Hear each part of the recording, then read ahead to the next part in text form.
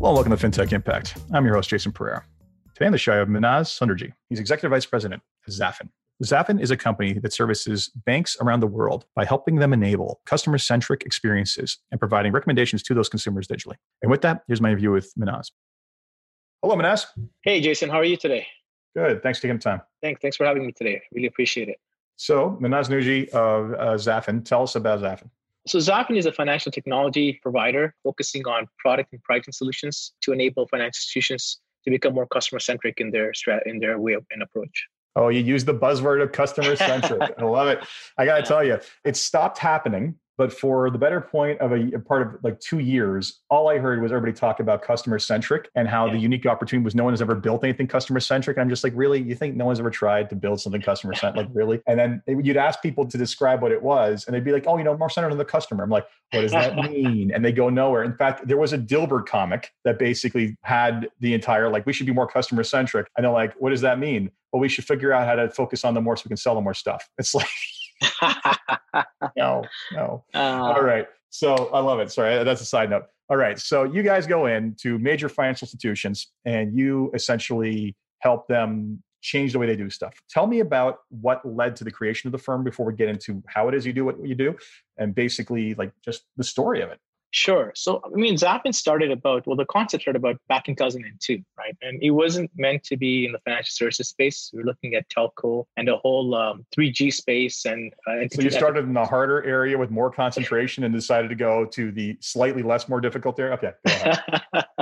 And as we went through that journey and we spoke to a lot of, we ended up looking at financial institutions because we said, hey, there seems to be a synergy where telcos and this 3G space and FIs can work together. And then we realized there's a big problem in the financial institution space where how they manage their products, how they price their customers, how they bill for their services was in some cases a nightmare and manual legacy, a lot of challenges, right? So we said, let's look into the space. So we spoke to hundreds of institutions. And finally, we got a first opportunity in India out of a bank called HDFC. And they were thinking of replacing their core banking system. So when you spoke with them, they said, look, we have this issue. We want to personalize the pricing that we give to our customers for our products, right?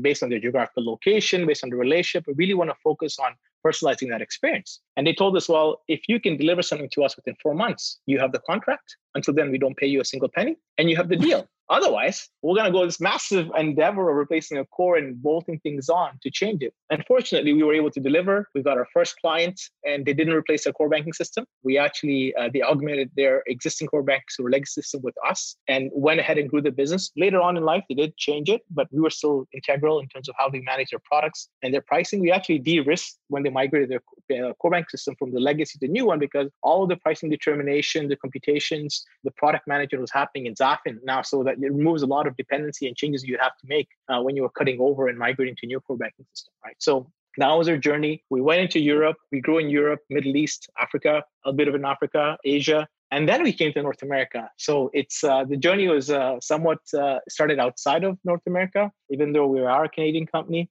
with Canadian founders. It came back to our part of the world. And over the last 5 years, I'd say Canada, US has been growing, even Europe rapidly for us. And there's a huge need for what we do to help institutions improve how they service their customers. I love it. They give you an opportunity to basically prove it and didn't give you a penny until you did. That's the story of a startup, right? Yeah, it's like, oh, really? You think you can do it? Great, prove it. If you can, get the deal. If not, what? We don't care. That's one way to go about it. So no surprise that the Canadian banks were not the first ones to give you an opportunity. Sorry, I always have to take a stab when I have an opportunity. So let's talk about what it is you guys do. So, it's a pretty loaded question looking at your platform, right? Like from what the looks of it is you are kind of a, for lack of a better term, next best action engine that sits over top of their banking system in between the client and their offering. Does that sound about right? That's right. A bit of a middleware, right? So we sit between their product processes systems and their client channels, right? For the most part, we do have a channel facing application, but for the most part, we sit between that. And so what we do is we actually get rid of the spaghetti web that exists today. And we simplify that interaction and create a consistent interaction between the customer and what's offered to them and how they're serviced from a product perspective, pricing perspective, incentivization perspective, relationship perspective, right? So Well, we do a couple of things. Where we are managing product information, we determine what product is offered to which customers, right? So there is no mis-selling happening. People get what they're eligible for, what is relevant for them based on their relationship or their profile and so on. And then the second aspect of the journey is as they decide to subscribe to services and products from financial institutions, we personalize their pricing. So that means what price point do you get a particular product or service at, right? Do you get incentivized for doing more business with the bank or exhibiting certain patterns or behaviors? So we monitor all that data. So we get like customer information, account balances, transactions, pretty much any information an institution wants to use to determine how they incentivize and price their customers, and pricing being a lever, right? And pricing could be fees, rates, benefits in the forms of cashback, bonus interest, points, right, merchandise, etc. So pretty much anything that you want to do to manage and maintain and incentivize behaviors to create that holistic and deeper relationship that you want with your end customers. Use the next buzzword, holistic. So, I mean, end of the day, I'm guessing you're going into these places and you're finding this data to be highly siloed, right? I mean, how many banks did you actually start with from day one that had a true 360 picture of what the client looked like? None. Because yeah, well, you notice that was a setup question. This all sounds great in concept, but I mean, how many different legacy COBOL systems were you dealing with to try to basically create this unified view? In the early stages, there'd be it could be handful, maybe more, right? Quite a few in some cases. Now, data is becoming a lot easier and better accessible because there's been more technology and innovation, even in banking, where they're getting a lot of the data and putting in a lake or putting on a bus as an example. So access to data is becoming a bit easier than it was in the past, right? So we didn't have to do a lot of this point-to-point integrations anymore, right? And I think that's improving access to data. So what they're doing now, and it's just been a smart move, and it'll take them time, is they're taking what's available from a data perspective in these silo systems and putting it at sort of a higher level so that everybody on any system or application who wants to access the data doesn't have to go and touch a very old, legacy, risky, something can break tomorrow application like a COBOL system, or have to re-engineer that and externalize a lot of these functions out of them so that over time, when you replace them, the replacement becomes easier, faster, riskier, right? So that's where we play. So it's changed a lot from what we started. I'm not saying it's perfect. There's a lot of room for improvement, and it's only going to get better, right? And in some markets, they haven't had a choice because they understand we talk about open banking or accessing data to third parties to use is driving them to make sure that data access is easier, faster. And obviously economically. I mean, in wonderful countries where they've been forced to adopt open banking is what you're saying, right? Not here. Sorry. That's no. I mean, everybody has a journey. I'm hoping that the Canadian market gets there, even the US market gets there soon, because I think it'll be good for the customer, right? And it'll be good for the institutions because they will drive competition. But with competition, like we have in our space, it drives you to become better. Otherwise, you won't survive, right? And so I think it's a good thing if people can embrace it and leverage it. So you go in, you deal with a ton of siloed systems, and you basically put together a 360 view for probably the first time of these clients and what it is they bought. Now, we've talked about how you want to incentivize and serve up other products to them and do so while doing it in a discounted way to reflect the overall value of that client. How many of these institutions had actually worked out like these pricing mechanisms yet? Or were they all just like ad hoc promotional things? Like, did anyone have to come up with a master strategy yet? I think there are a few. I wouldn't say there's many that actually thought about the long-term vision of what they want to be as a bank. There are some that say, look, we want to be the digital bank of the future. We want to personalize and incentivize experience, and we want to treat the customer as one, regardless of what channel they come from. And we want to look at their relationship and not just sell them more, but to service them better and say, look, the better the relationship you have with us, the more you get in return. And not saying that's because they want to make more money only, but it's because they want to tell the customer, look, we value your relationship that you have. And because we have that relationship, we will treat you differently and we will personalize it for you. A lot of it happens in the corporate commercial space. If you go to corporate commercial banking, a lot of the arrangements are individualized and negotiated. That doesn't happen in the consumer mass affluent space, right? I'm not saying it should necessarily, but I think it needs to be more personalized based on what you bring to the table. And I think that there are people and organizations that are trying to get there. Maybe sometimes you're boxed into your mindset based on what you have available to on your table. And that's why you don't think outside the box. Maybe that was the rationale. But I think some have made that progress. Some haven't, some need to, but some have, right? And I'll use a corollary for this of how difficult this can be. It sounds easy enough. I get more, therefore I should get some sort of like benefit. But every product line has its own risks to the business. Every product line has its own margins. Every product line has its own costs, and kind of trying to put that into one general framework is difficult. The example I'll use is simply a buddy of mine who has a wholesale foods company. He can't just go in there and say, I'll give you 10% off everything, because 10% may destroy 100% of his margin on one or two types of products. So I remember looking at his price book, and it was just the most convoluted thing I've ever seen. But he's like, what am I supposed to do? He goes, if this person buys, for example, tremendous amount of coffee off me, the margins on that are enormous. But if that person spends the same amount of money with me on, say, this kind of dry good, the margin on that is puny.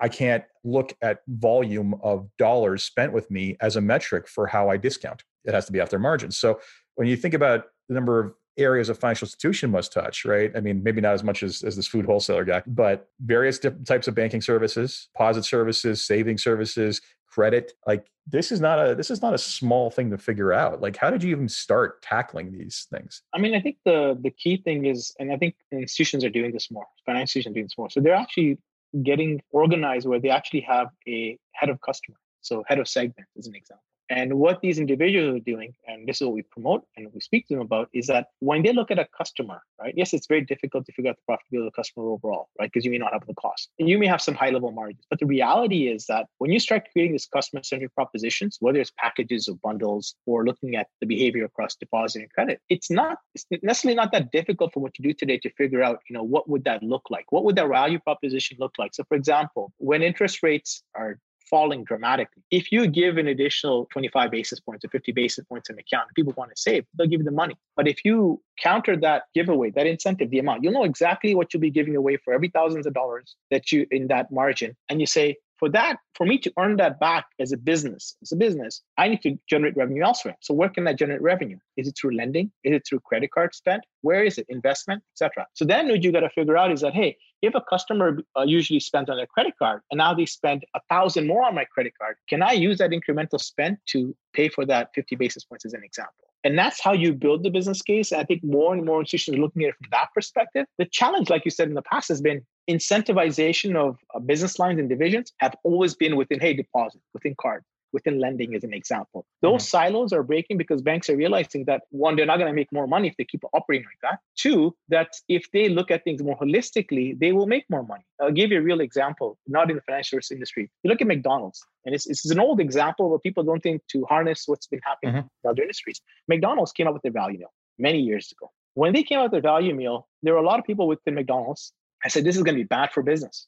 We're going to lose money because now you're selling things at a cheaper price when you're packaging them together versus selling them individually. What ended up really happening is actually McDonald's sold more. Their margins didn't get worse. They got better because economies of scale picked in. And so that whole mindset changed, and value meal has become staple in not only McDonald's, but many other food chain business today. And so I think that's, if you start looking at it from that perspective, then you make changes, you'll get better and you'll improve. But Apple's doing it now. Right? Because the incremental, I mean, the thing is, it's the old thing about the hardest sale is the first one. Getting them in the door and getting them to open their wallet the first time. Now that you're providing them with one service, it's easier for them to, now that you have the trust of that one service, it's easier to sell the second service, and so on and so on. There's a well-known concept in my business, financial advisory, about putting a fence around a client. And the way you do that is the more products you have or the more solutions a client has with you, the less likely they are to leave. It's also a line of thinking that can be perverted, as Wells Fargo did with their 8 is Great campaign, which ended up driving a lot of fictitious accounts. Sometimes you just have to, a concept can be great, but anything can be changed for the worse. So totally get where you're coming from on that. It's, the incremental sale, even if you're giving up margin, is a sale you wouldn't have had otherwise. So you may as well do it. And it's going to, like McDonald's, I think back to myself as a kid going in and not knowing what the value meal was and ordering each of the things individually and wondering why it was so bloody expensive. And then the person was kind of to say, no, you wanted a value meal. And they went back. It's like, wow, that was 60% of the cost. That's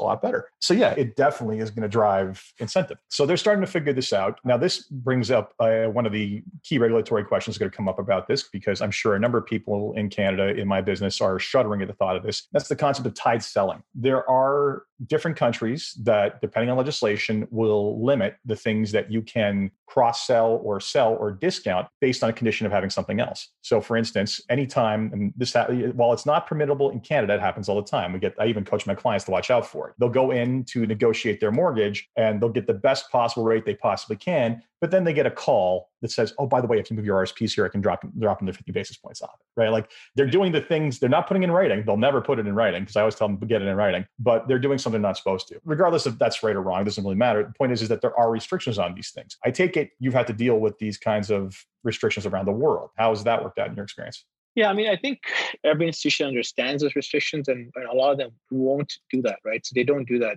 They won't break regulation. So we provide the technology to enable them to do many different things, right?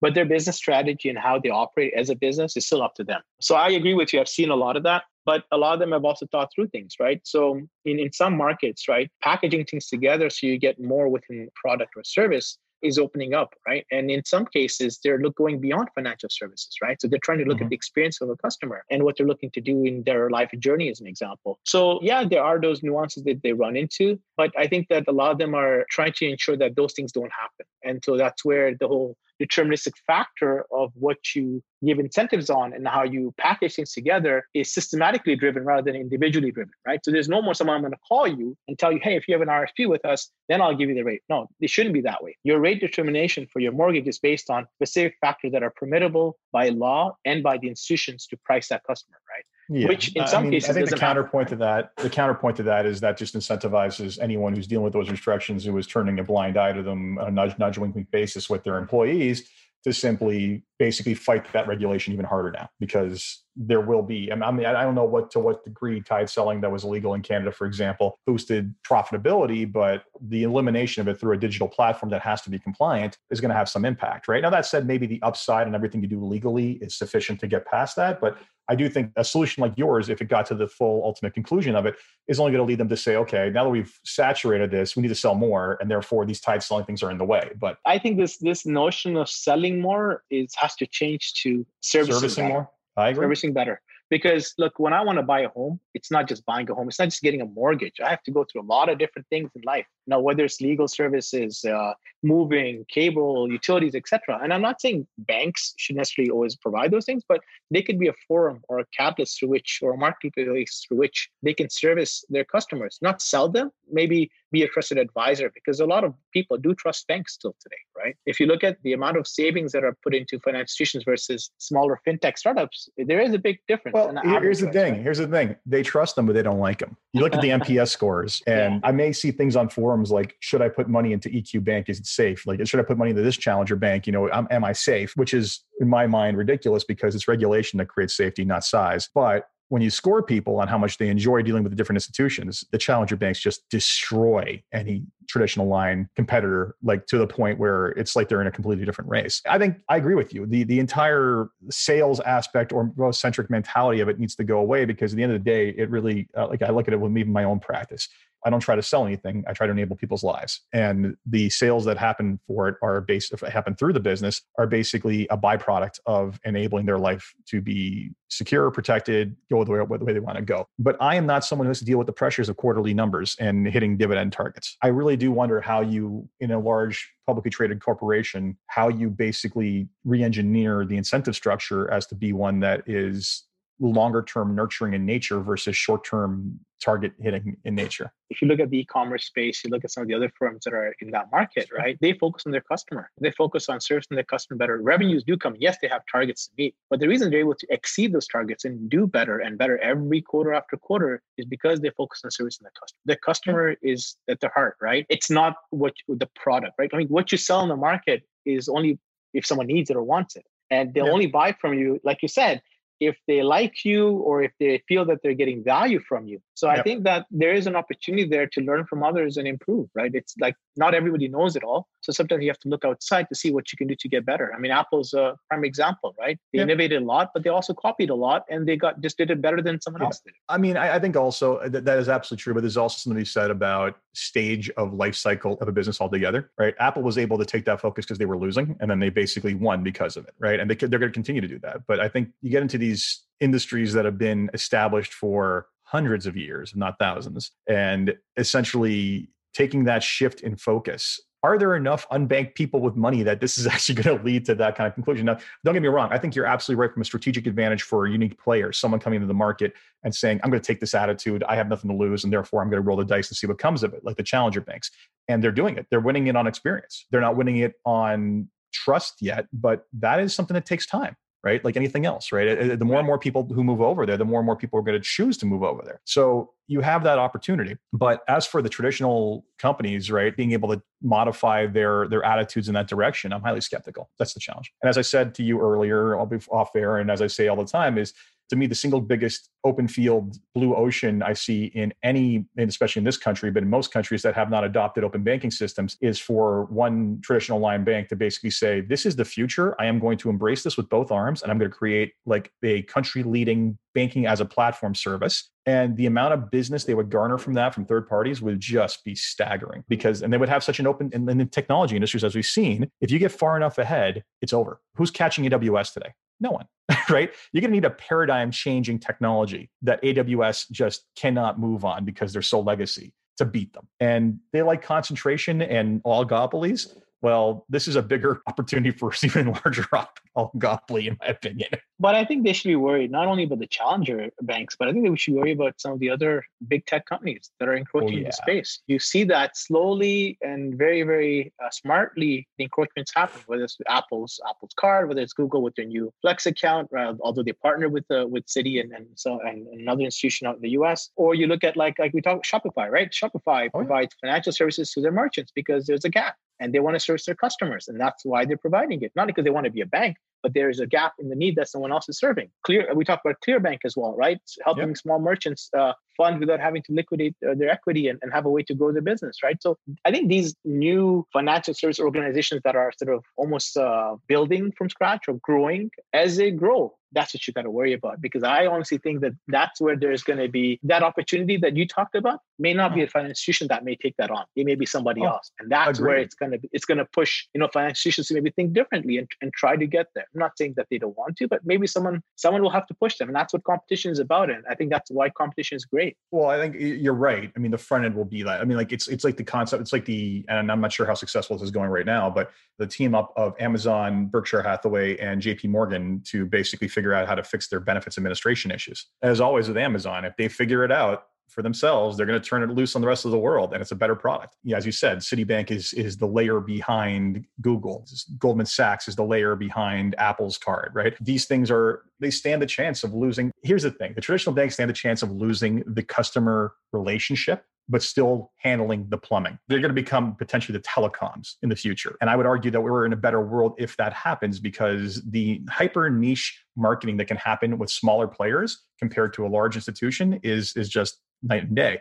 The reality is, though, it's just there's a lot of regulation standing in the way of that. And I want to see how that happens in certain countries. In the US, yes, they're more wide open, and we're starting to see these experiments start to play out. And yeah, everybody is intently watching, very much worried about how that's going to happen in other countries. Yeah, and I think that's where, if I were a financial institution and I was running it, I would want to own the customer relationship and have service them with other services through my channel, right? So not just providing financial services, but things that are important at a point in life or life experience. We talked about mortgage as an example. It could be anything, right? It could be a student. There was an institution in Germany, if I'm not mistaken, forget their name, but they really focused on providing loans to specific industry students. So physicians and so on, because they figured out that, look, these are the customers of the future. If we help them now, they'll be our customers for life. And that actually worked for them. I know similar initiatives happened in the US, but this is before the US initiatives happened with the Stanford case study that was there. But that's where I think if you focus on the customer, then you'd be surprised not only the loyalty of the customer, but also how that can be so different, because you're not just focusing selling them a financial product or a loan, as an example. I totally get it. You're talking to a guy here who owns every Apple product with the exception of the Mac Pro, because goddamn, that's expensive. Pardon my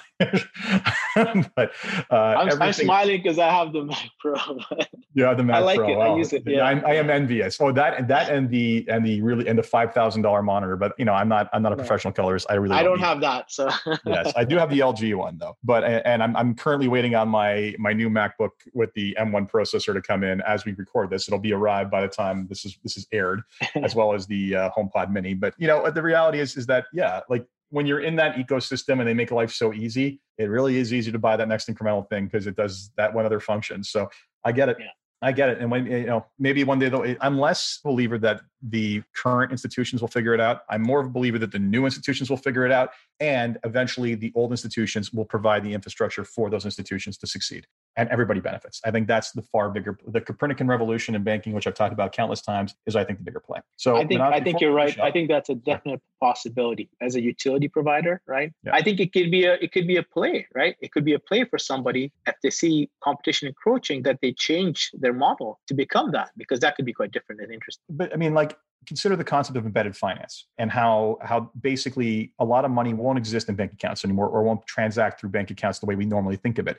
Perfect example is Google just launched a pilot in Dallas where through Google Maps, you can pay for parking. Right. At no point, that's done right. If it's going through the Google account, at no point are you actually pulling out a card, seeing the brand's name, thinking about the bank account. You're just thinking, I want to pay. And the magical fairies in the background make it happen. So you think about how many other functions in life. I mean, at this point, I have too many credit cards because of business, whatever. But if I had one credit card, every time I went to pay for something, I would just double tap my watch and tap on the tap to pay, right? I don't really care about the brand anymore. So, you start thinking about how far this can go down the rabbit hole of just trigger this action here. We're not even going to ask you for a credit card name anymore. Those institutions' brands become just not as important. And I think unless, yes, some larger ones will want to protect that brand and whatever, but infrastructure is the bigger play every time. Yeah. And I mean, you're absolutely dead on. I mean, if you look at Amazon and their whole grocery shopping experience, where they came out with the smart carts and you put things in a smart cart, that automatically knows what's in it, what's out of it. You walk out with your groceries and you don't have to go through a cash register because they've already I've done it. It's freaky.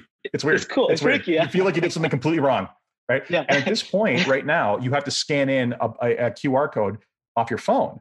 But with everything going on with the cloud of authentication happening with all these personal devices, it's feasible that in a couple of years, I just walk in and based on the fact that I have my AirPods in my ears, my phone in my pocket, and my Apple Watch, that I've already consented to proximity-based detection. And my just walking in, they know who I am. So picture that. I don't even have to go through a turnstile anymore. I can just grab what I want and leave. It's weird. It's really weird. But you know what? What does it do? It improves the experience. You're not standing in lines to pay groceries anymore. You're not waiting. You get your stuff, you leave. It's much more efficient and faster, right? So, I mean, that's where the future is, right? I think if you look at COVID, it was a missed opportunity by governments to use technology for tracing, because they could have done such a better job with all the tech that's available, right? And it's a disaster because they didn't take advantage of technology to do that. Otherwise, we could monitor and reduce the spread much, much better and easier, especially because everybody has a technological device that they carry for the most part, right? So Anyway, before we wrap up, and this has been great, 3 questions for you. If you had one wish for something you could change in your company or the industry as a whole, what would it be? Get rid of procurement so people can innovate and move forward faster.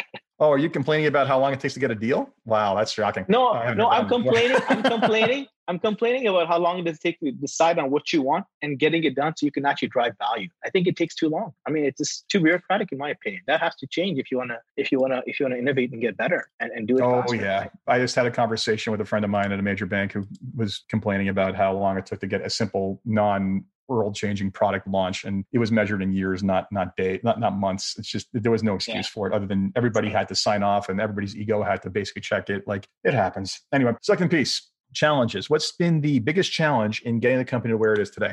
The biggest challenge has been getting financiers to understand this whole concept of what do we mean by when we say customer centric? What do we mean by focusing on the customer? And then actually going and doing it, right? I think that has been the biggest challenge, but it's improving. I'm telling you, from the first days, educating and just inspiring people to now actually getting them to do things. It's an evolution, and I think it's a great time. And we're very happy that it's getting better and better as days go by. Yeah, you should start off the presentation by showing them the Dilbert comment I mentioned. Like Google Dilbert customer centric. You'll see exactly what I'm talking about. Excellent. And the last question I have is, what excites you the most about what it is you're working on, gets you up in the morning to keep fighting the good fight? I think it's innovation and technology. Things are changing so fast and rapidly that, for me, get up every morning and learn and adopt and get better at it and ensure that our company, our people, our technology gets better at it. So we are staying ahead of the curve. I think that is what excites me. And there's so much that's happening in this space, and it's so interconnected. Like we just spoke about so many examples. And for me, that is fun and that's challenging. And that for me, that's what drives me. Excellent. Thank you so much, Minhas. This has been great. And thank you, Jason. Keep teaching people what customer centricity actually means. That's a buzzword.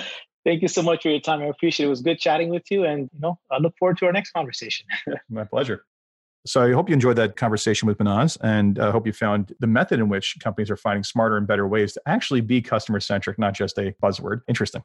And with that, as always, if you enjoyed this podcast, please leave a review on iTunes, Stitcher, or whatever it is you get your podcast. Until next time, take care.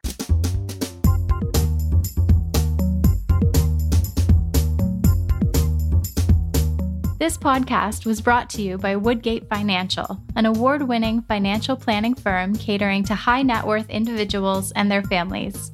To learn more, go to woodgate.com. You can subscribe to this podcast on iTunes, Stitcher, and Google Play, or find more episodes at jasonpereira.ca.